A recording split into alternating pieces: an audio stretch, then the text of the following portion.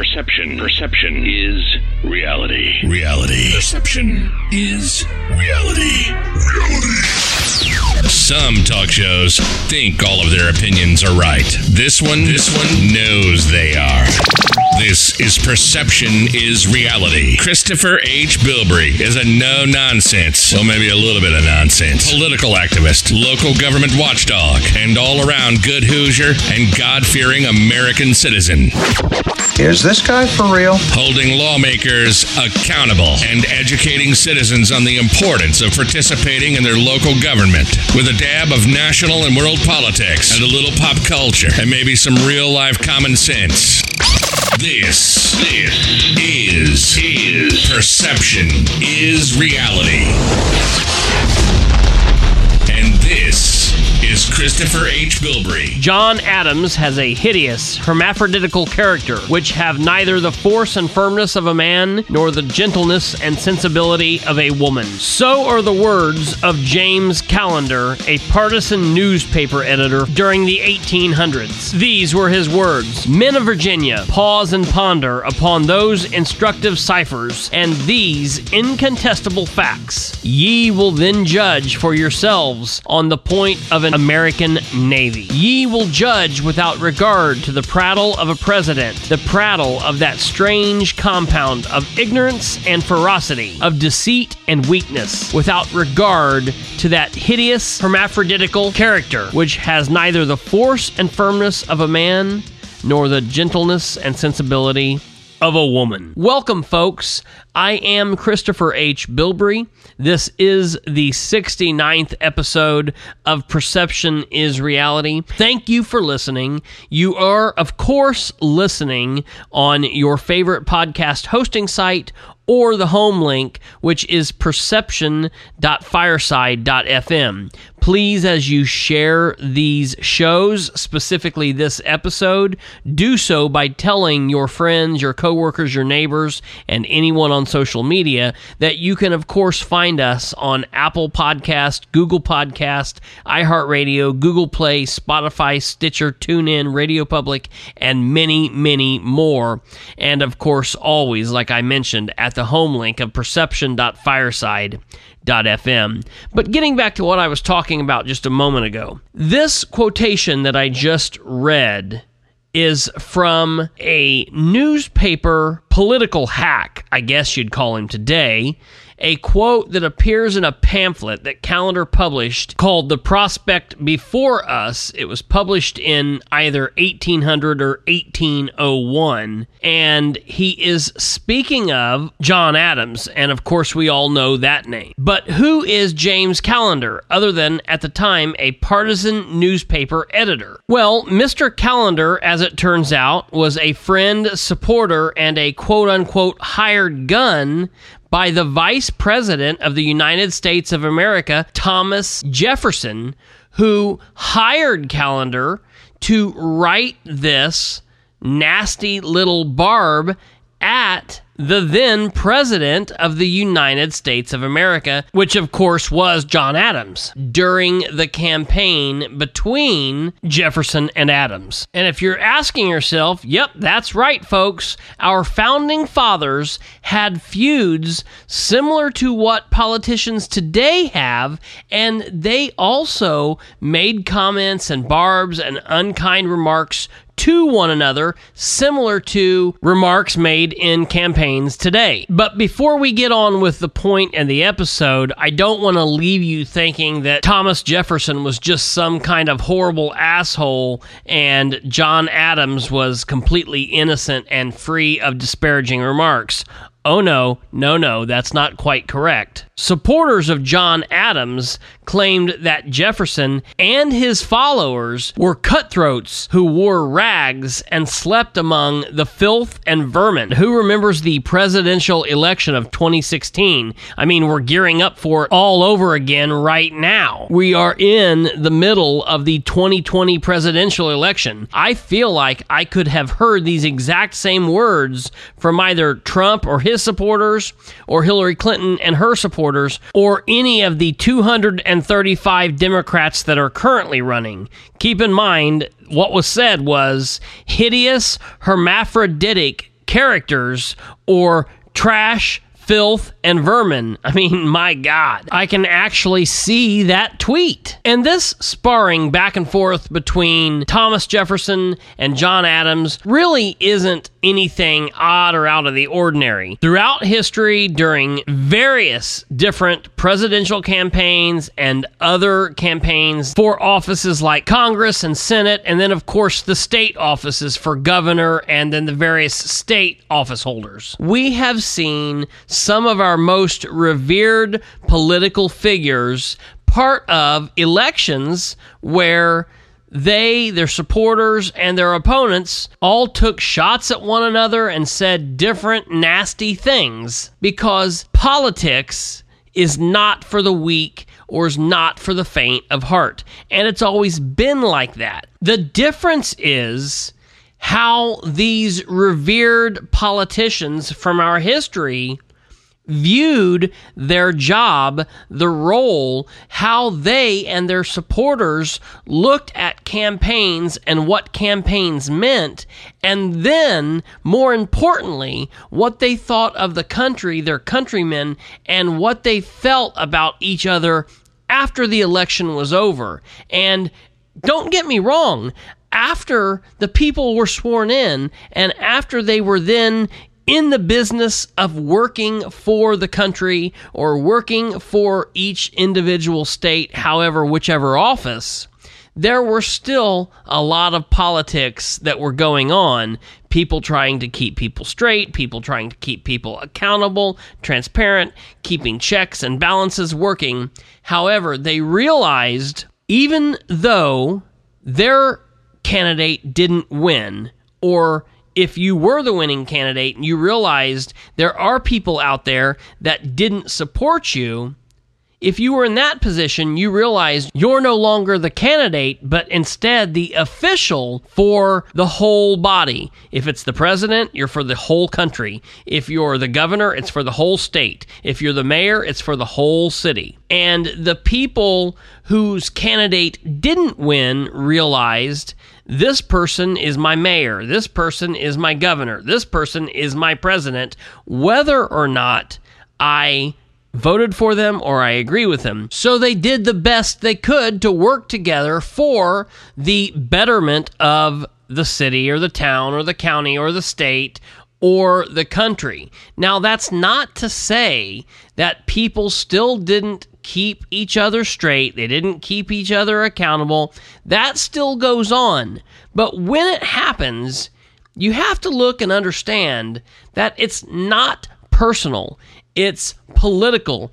And that's a lot of how these campaigns were able to work as recently as the 1950s and 1960s and even into the 70s without the complete hatred that we see today, that we've specifically seen from 2000 forward, specifically in 2015, 16, and moving forward. Now, when you are in someone's camp or you're in someone's campaign or you support somebody, it's them or nothing, and there are no other ideas that can work, not ever, not once, and if you try to do it, I'm going to poke your eyeballs out. And it's that kind of thinking that leads us into the quagmire that we are in today, and honestly, I think it comes down to two simple words: opponent versus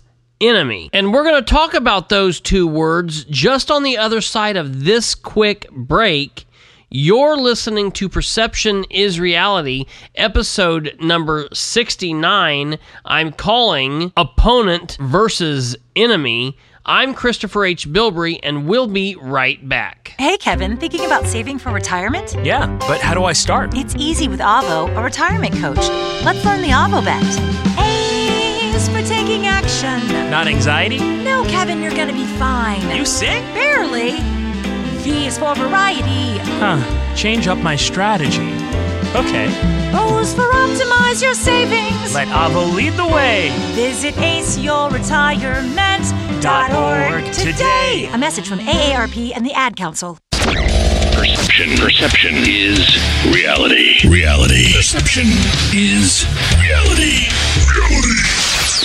I mean, can't you just see a Donald Trump tweet that says hideous, hermaphroditical character?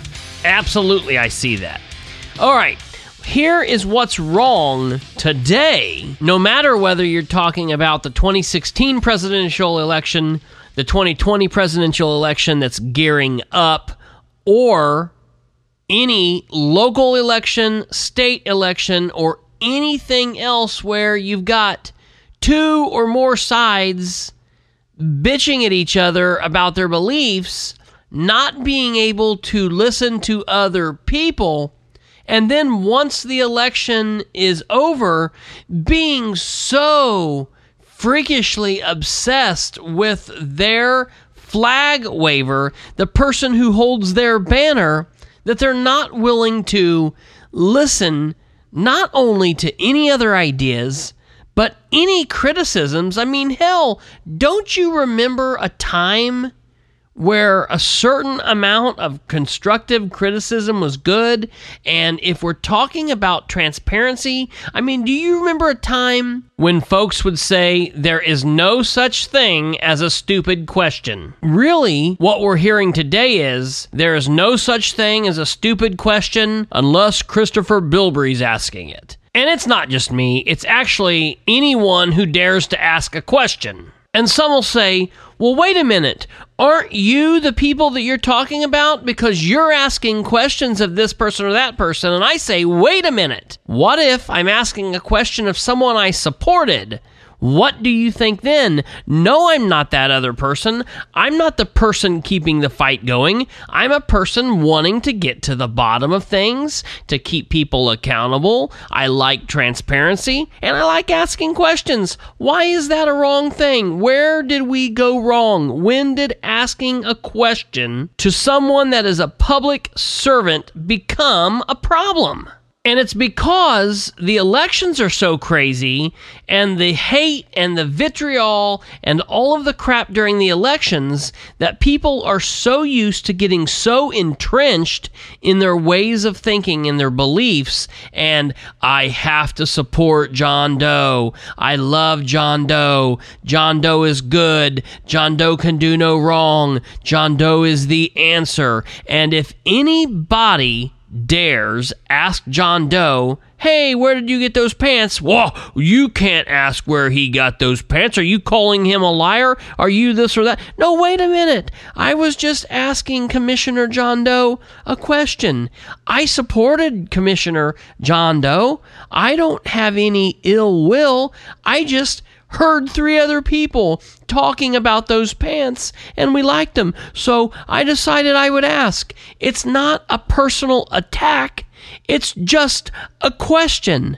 But then, what if, and I know this is a strange possibility, and no one can understand this, but what if Commissioner John Doe has a thought, a feeling, a concern, and makes a statement that I simply don't agree with? It doesn't, again, make him a bad person or make me a bad person. It just means I disagree, and I should be able to state that I disagree. However, in today's new society, when supporters of officials and supporters of candidates are so entrenched, it's almost like a brainwashing. They can't take any other way of life than what their candidate, their official, Commissioner John Doe, thinks or feels. And if anybody thinks or feels differently, they are bad. And that's just not true. It can't be true. It will never be true. But it's because people are so entrenched, and it's because of those two words that I talked about before the break: opponent versus enemy. And let's look at those two words for a second, shall we? If you look at the definition for opponent, you will find someone who competes against or fights with another in a contest, a game, a race, an argument, or political campaign is even given. It's someone that is a rival or adversary. If you search the definition for the phrase political opponent or political opponents, you will find another set of politicians or someone who belongs to a different party or who has different aims or policies than you or a different politician in the field of politics. If we look at the word opponent, everyone has used that word. A lot of times you'll talk about it in a sporting event. Baseball, football, the opponents or the away team, they are seen as the opponents. You look at beating the opponents in the baseball game, or you're going to beat your opponent at ping pong, or you're going to beat your opponent at a race to the mailbox and back. An opponent is seen as someone who you are trying to overcome in some kind of sport or event, like a political campaign, where at the end of the day, you're not looking to kill this person, you're just simply trying to win to be the victor. In another way of looking at it, an opponent is someone that you battle in a game. Like, for example, on Monday Night Football, you will see two opponents playing a football game in a stadium. Or, more in line with what we're talking about here, at one point in our history, you might have found two political opponents, a Republican and a Democrat, in a political campaign for president or governor or county commissioner or mayor. And when you look at those examples of those opponents, whether it's the football game or our former elections, you're going to find two people or teams of people who have great appreciation for the game, the sport, the event, or the election that they are participating in. There is an underlying set of rules that both teams or both opponents decide that they will play by, and they understand the rules. There is a willingness to abide by the outcome of the event or the election. There is a mutual respect of not necessarily your opponent, but what your opponent represents and what the pageantry of what you're doing is all about. Whether it's the Monday Night Football game or an election for mayor, commissioner, governor, or whatever other political election there could be. In the past, political opponents had an understanding of this is for the greater good, this is what we're doing, and we both understand, while we might not agree in principle at what the other is saying, we both understand that we're in this to do the best that we can, and may the best candidate win, and in the end, and at the end of the day, whoever wins is the winner. Whoever loses did the best they could, and better luck next time. The bottom line is, in my opinion, it comes down to having a respect, whether you agree or not, being able to have a respect for the other person as a person, and having a respect for what you're part of. Because as a candidate running for office, whether it's a small 3-horse town, or whether it's New York, or whether it's the office of the President of the United States of America, there is a lot of pageantry with it, and there are those that came before you, there are going to be those that come after you, and what you're doing is essentially bigger than you. Whether it's the mayor of Winchester, the mayor of New York, the governor of New York, or the president of the United States of America. Being able to have a respect for the election and for the process and for the rules and of the rules is, in my opinion, what set American political parties and opponents apart from other places around the world, and maybe even what set political opponents from back in the day apart from political opponents today. And that's all because, in my opinion, of how they looked at it. They looked at each other, whether they agreed or not, as opponents and not enemies. So in saying that, let's go ahead and look at the word enemy.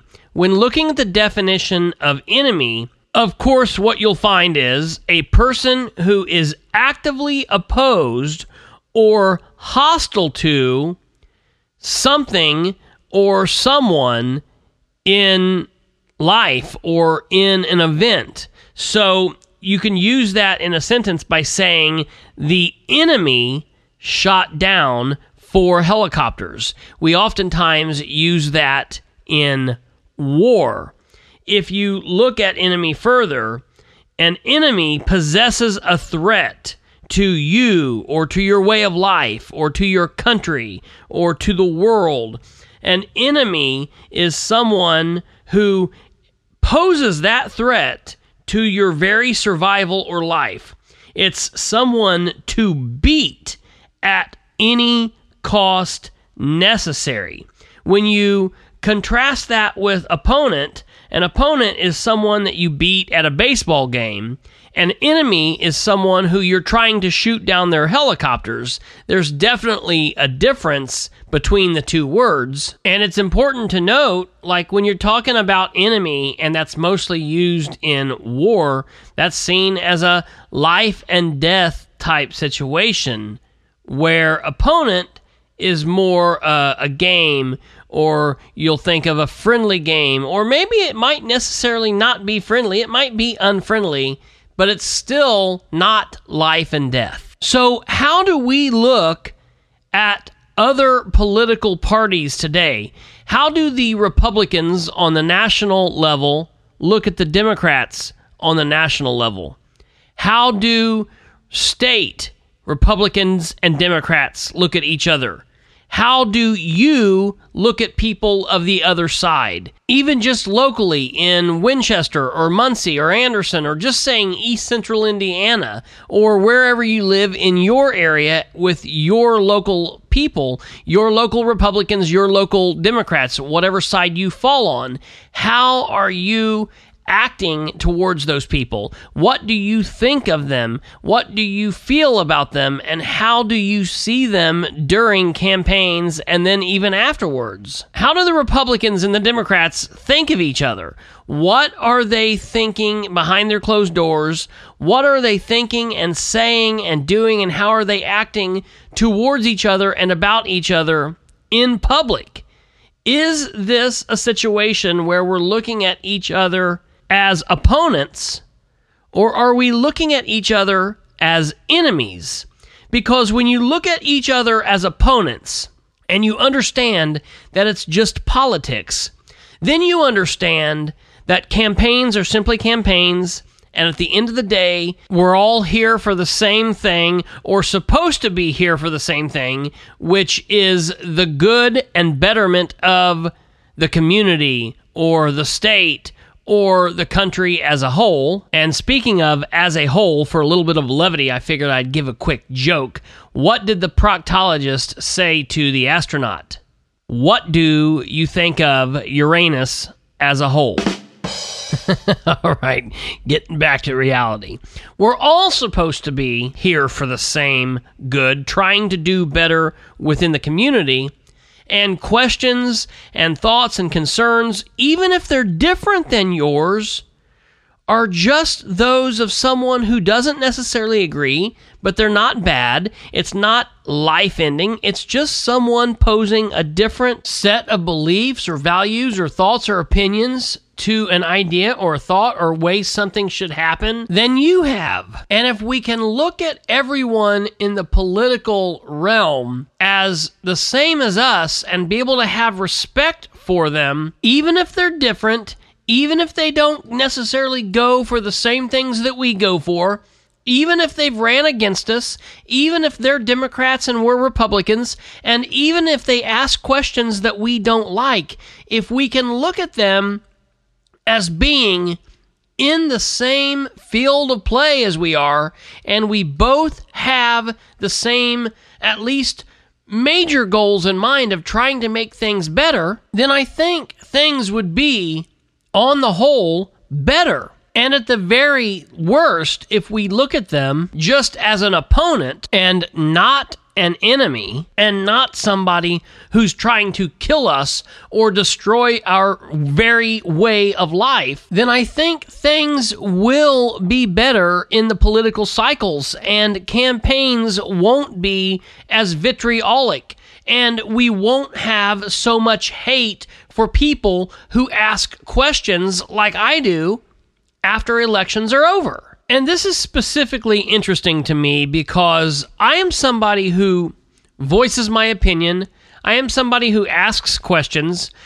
Before this podcast, before I started making political posts and political videos 2 years ago on Facebook, to one, inform citizens of what was happening at city council meetings and with their elected officials, because most people just didn't seem to know or understand, and most people weren't paying attention. And I was also expressing my outrage and my disgust at the mayor currently at the time of Winchester and the council who was attempting to jam an ill-fated drug rehab center down the citizens' throats, with Winchester paying for this. Also, this mayor at the time could try to advance his further political aspirations. I was in the process at that point of simply just trying to notify people. I didn't know that I was leading up to making a podcast and to making this a thing. But even before I did all of that, I attended council meetings. I followed elections.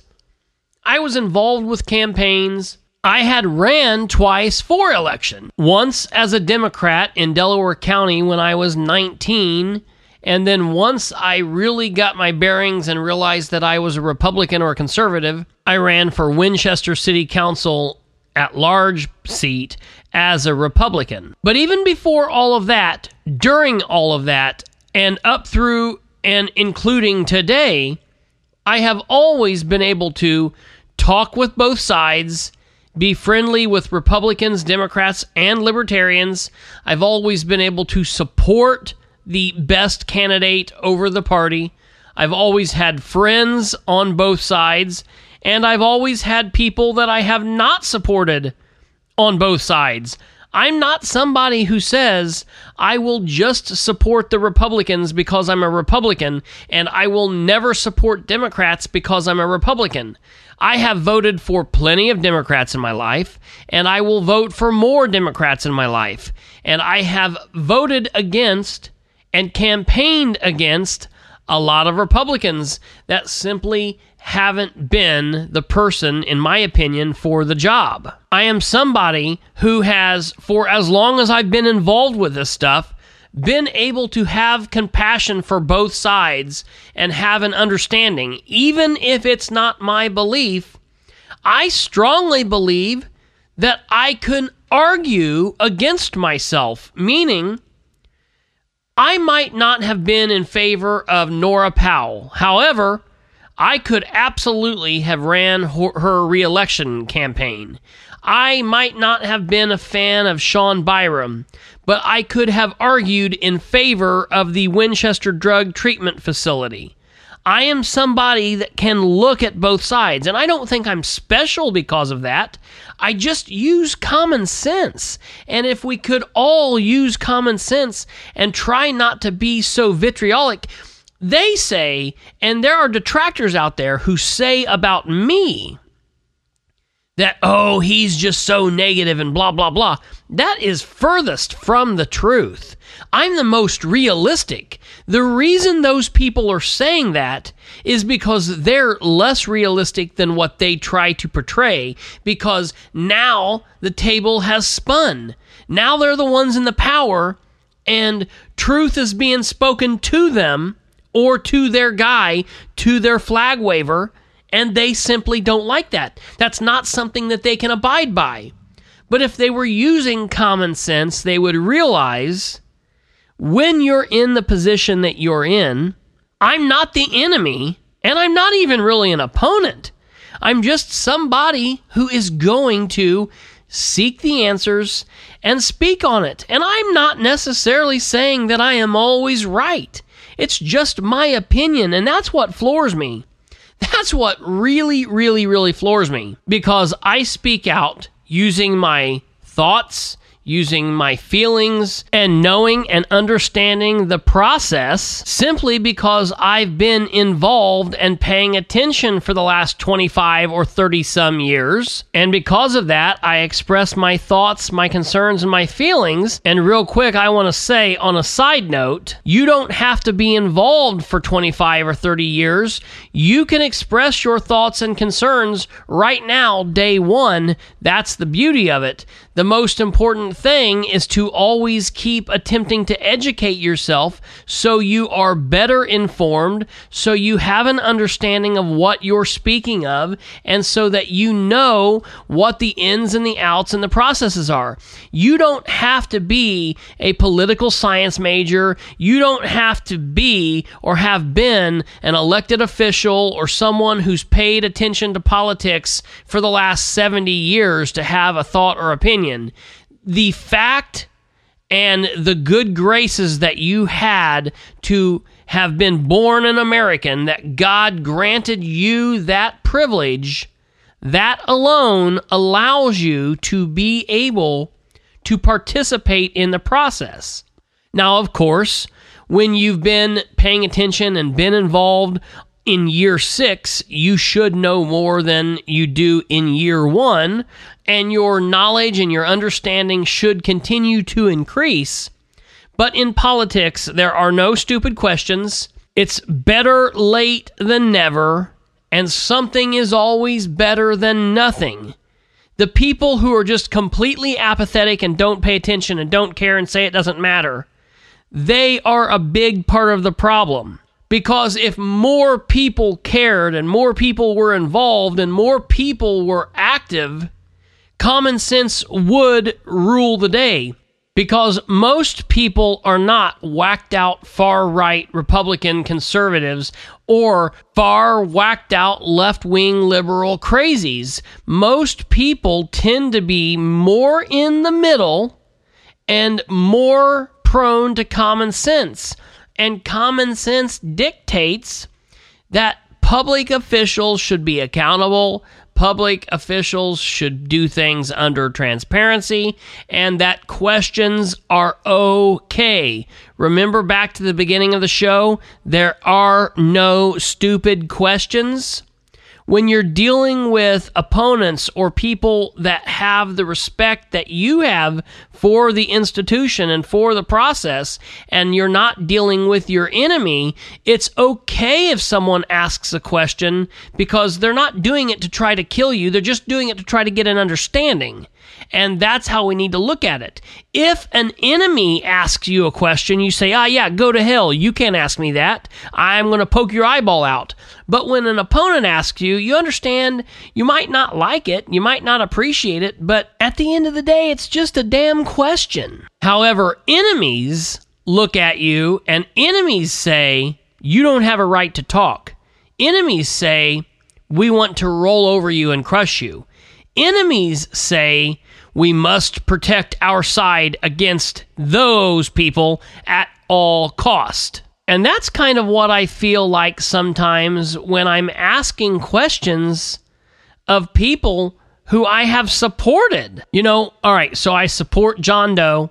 I see that he's in office, and I'm going to ask questions because I have questions, because I'm curious, because I've been involved, and because I've asked everyone else in his position since the early 90s questions, and I've been curious. And so it's not a dig on John Doe. It's just that that's what I do. So I ask questions, and along with that, I express my thoughts, my feelings, my concerns, my worries, and my opinions. And that's when I'm nailed for that. They call me stupid for that, and they say I shouldn't express my opinions, and how dare I express my opinions, and no one cares, and it doesn't matter, and my thoughts and my concerns don't matter, and why should I be able to express my concerns?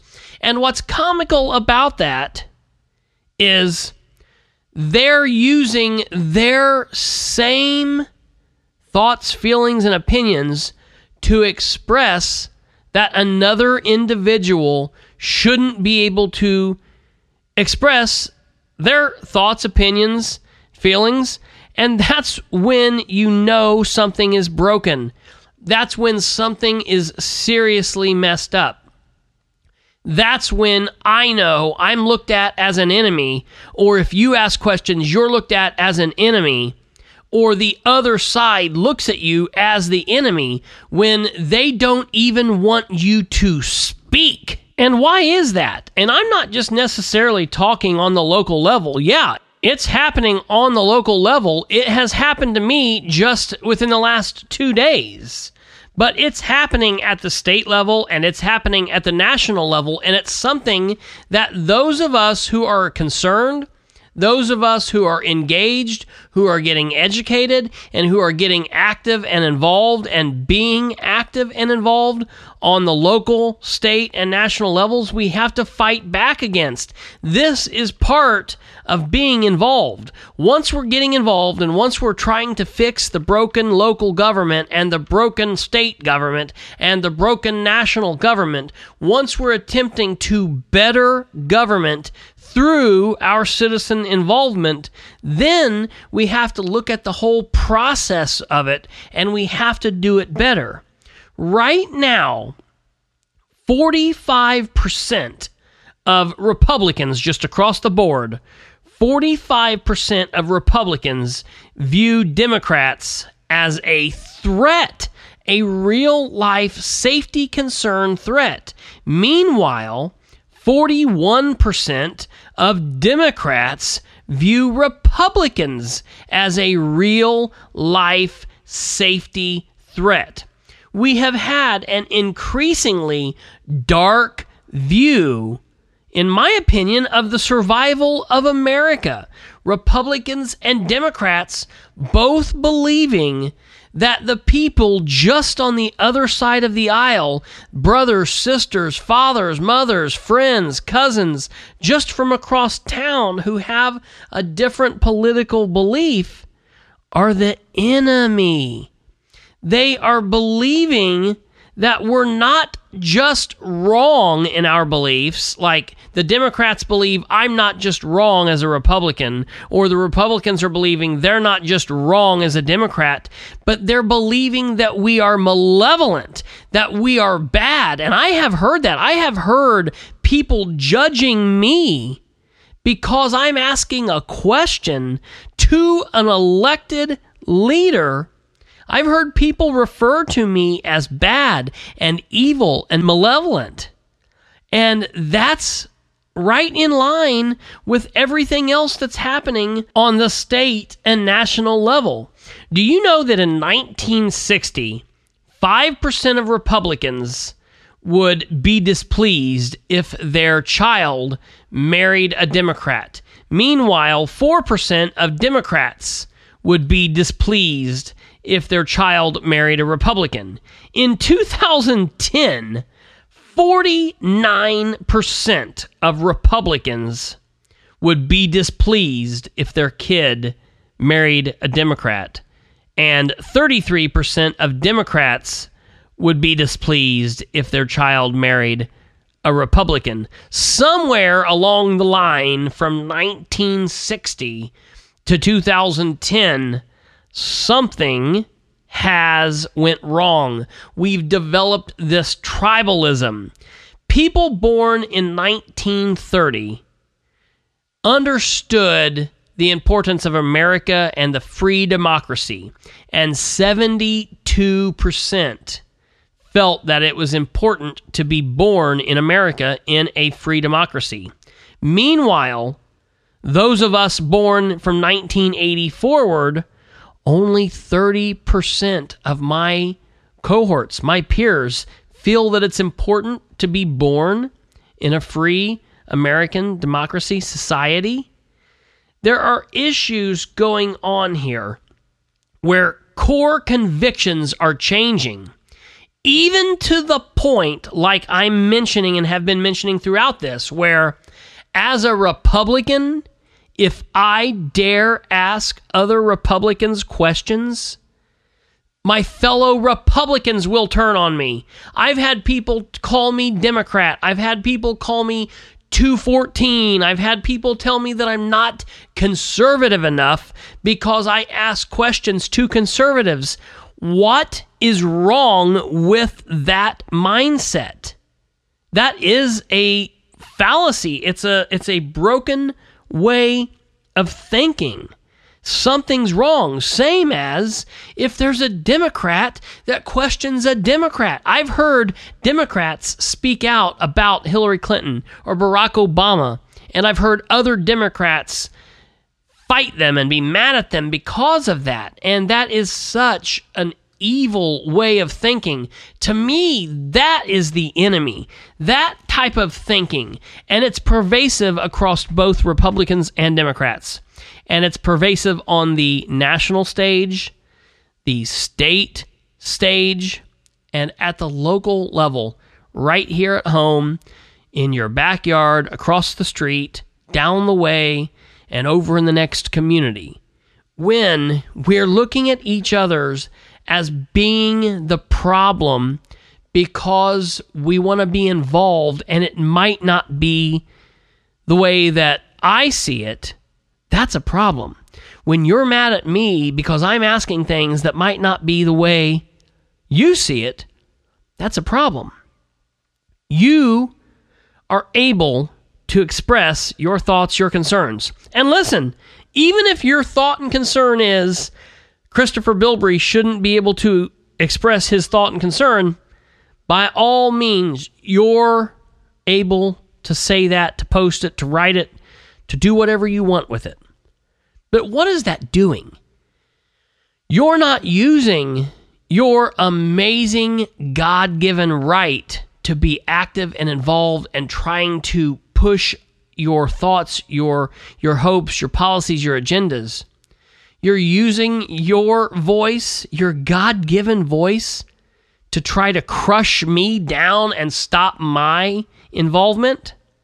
And I'm seen as the bad guy because of that. That is insane. That is crazy among Democrats and among Republicans.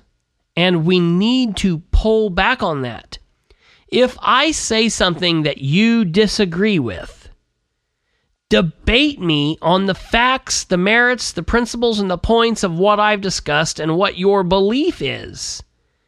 A debate to my theory that, for example, Gretchen Cheeseman is not the best person for community development is not to say, well, you're a bad guy because you're speaking on something that you have no business speaking on because you're from Winchester, or, you just like stirring trouble. Well, telling me I just like stirring trouble doesn't negate what I just said. Tell me why Gretchen is a good person for that job.